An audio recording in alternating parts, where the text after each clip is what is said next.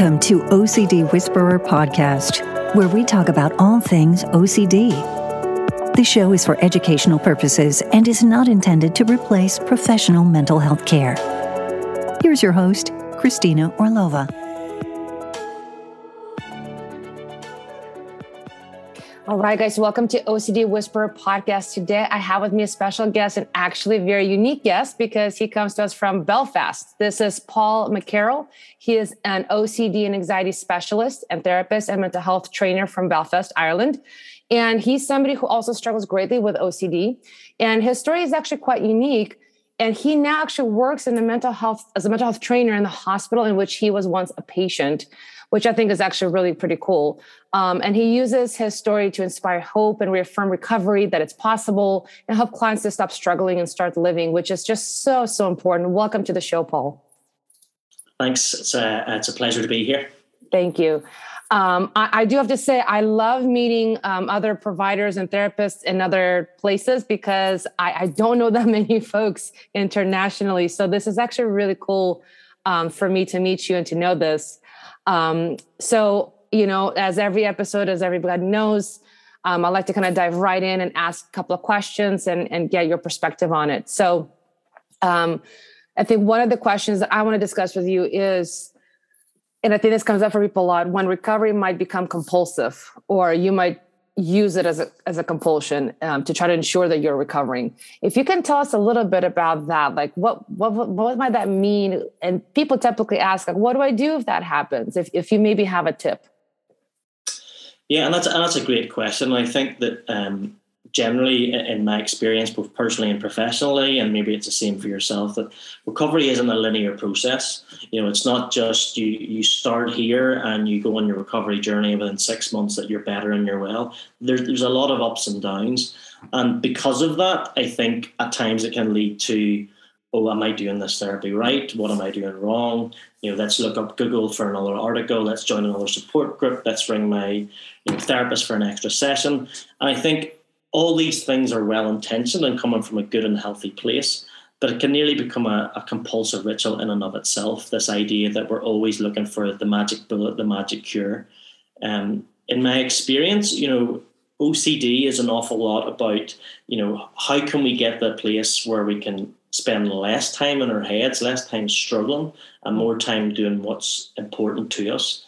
And that is a process, but it's a process which is a lot more important, a lot more healthy than getting into these compulsive rituals of trying to find the unique answer, the right answer to sort of, you know, get rid of this OCD forever.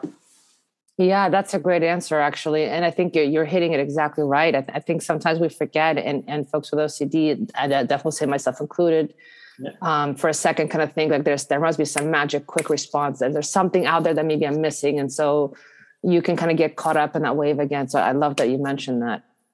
Yeah.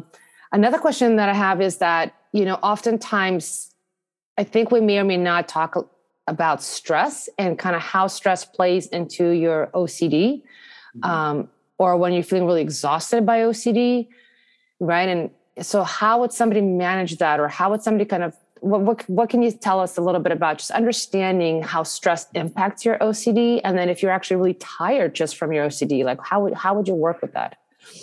Great question. So kind of two questions in there. Sorry. No, you're fine. And I suppose that the first thing that comes to mind, you know, I would often talk about with clients, you know, sometimes before even dissecting into sort of therapeutic work, you know, things that I call the 3 pillars, things like nutrition, exercise, sleep. What are those things like? And most of us, if we're being completely honest and transparent, you know, maybe our sleep isn't great, or maybe we're, you know, especially it's been the holiday period, maybe we've overindulged, or maybe we aren't getting our trainers on and getting out for a walk or whatever, that actually sometimes when those things are awry, when we're overtired, overstressed, it does exacerbate and make OCD symptoms worse.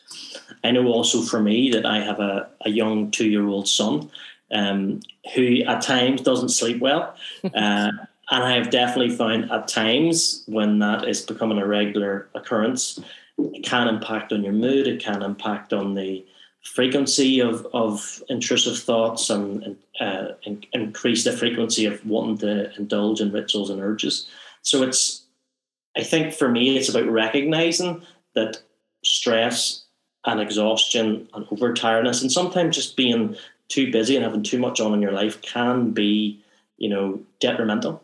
So it's about, I suppose, self-care is a big thing, is what I would say. And self-care isn't selfish. I know that, where I'm from here in Ireland and the UK as well, where almost self-care is seen as a selfish act, and it's sort of seen as something which, you should do later and put others first. But I'm always reminded of, if you're on a flight and you hit turbulence, you're always told, put your own oxygen mask on first before you put it on somebody else. So probably to do it around in a bit of a circle there, but it's about recognising the importance of self-care, recognising that, as you said, there's an undoubted link that when you are exhausted or stressed, OCD symptoms are worse and become more chronic. So it's about how can we relieve that stress and exhaustion a little.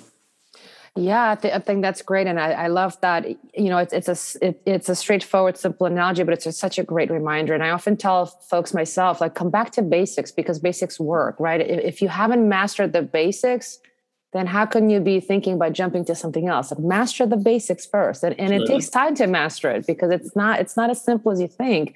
And that's a great example, right? Like, exactly right. On the airplane, do you go tend to somebody else? No, you have to tend to yourself so you can tend to somebody, right? Like, I have to have a shirt I can wear so I can show up and be here. I have the food I can eat so I can show up and take care of you. So helping that reframe, and that actually spurs another question that I'm going to throw in there, which is, I think folks listening, and I think that oftentimes we would hear terms like self-care, but I think that sometimes people get a little stuck on, well, what can that actually look like? Like I get the concept, what that means, but what would that actually look like? How do you expect me to do it if I'm so exhausted from my OCD? Like, how am I supposed to get better sleep? What would you say about that? Another great question, and it's part of the I sort of wear two hats. I'm a therapist and coach, but also, as you mentioned at the beginning, a trainer in a hospital where I was once a patient. And part of the courses that we offer there, and some of the topics that I'll talk about with clients also, is that self-care doesn't have to be this grandiose thing. It doesn't have to cost an awful lot of money. It doesn't have to, you don't have to go and find a weekend and go and spend lots of money on a glamorous retreat. Of course, those things are nice, and of course, those things, if we could do them more often, are great. But it's about what small things can we put into our everyday life. It could be, can you go to bed half hour earlier, and maybe that book that's been sitting on your bedside table for the past 6 months, can you actually, I'm going to maybe read that? Or actually, can I, if I haven't been doing any exercise at all, maybe the next time I'm going to get my groceries, can I park the car slightly further away? So maybe I'm going to get a bit of exercise in going to and back from the store. But also when it comes to, I suppose, dealing with the intrusive nature of thoughts, and I think for a lot of us, when that gets incessant, when that gets very loud, when it feels like it's just never ending. For me, what's very useful is this idea of mindfulness and meditation. This idea of slowing down, trying to get a bit distance from our thinking, trying to be a bit more present. The meditation teacher, Corey Muscara, talks an awful lot about the example, what if versus what is. So, a lot of the time we're in that what if mind. What if this happens? What if this goes wrong? If I don't touch this door handle a certain amount of times, something's going to happen to my family member. If I, I'm left alone with a knife, I'm going to harm somebody.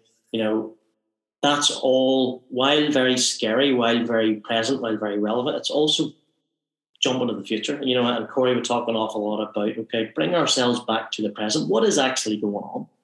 If you feel your feet against the floor, notice your surroundings. And maybe things mightn't be great, but generally what you'll find is that things aren't as bad as maybe what the monkey mind is saying sometimes. So I think self-care encompasses a lot, but it's recognizing it can be simple and trying to bring a bit more presence in there. Yeah, that's beautiful. Great. And that leads me to my last question. I know I'm asking a lot more questions than perhaps I anticipated, but I have one more I want to ask you.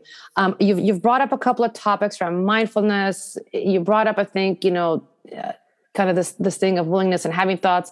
That kind of falls in the concept of ACT, acceptance commitment therapy, for anybody listening who doesn't quite know what that is.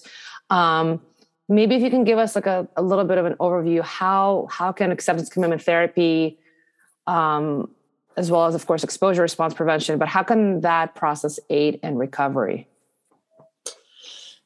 For me personally, I mean, acceptance and commitment therapy has been a real game changer, and also professionally.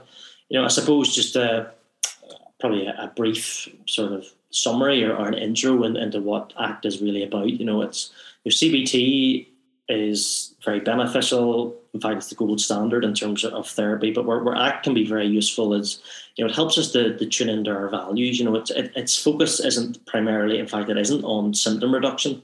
It's more about how can we learn to live well, even if difficult thoughts and feelings show up. So there's a lot of techniques there around, helping us get a bit of distance from thoughts and feelings, help us move towards those things, which are actually, that's that exposure part that are actually scary, but navigated by what's important to us. What's important to me is making a difference in the lives of others. What's important to me is raising my son the best way that I can. What's important to me is to try and be healthy. And sometimes my OCD tries to get in the way, but what ACT can be very helpful at is, almost, if you can think of the idea of like a radio in the background. You can actually, you can be in a restaurant, you can be having a meal with a friend, and there can be a radio playing in the background. And it's really about this idea that you tune into the radio when it's a good song, you tune into your mind when it's a helpful thought, and otherwise you just let it play while you focus on doing what matters. And I find a really good analogy in terms of managing OCD, that none of us really have the power to turn our brains off, to turn these thoughts off, but we do have the power where we put our attention, and ACT as a therapy and as a way to sort of live our lives. It's not the be all and end all, it's not a panacea, but it's a great approach to sort of navigate our lives, even if OCD shows up.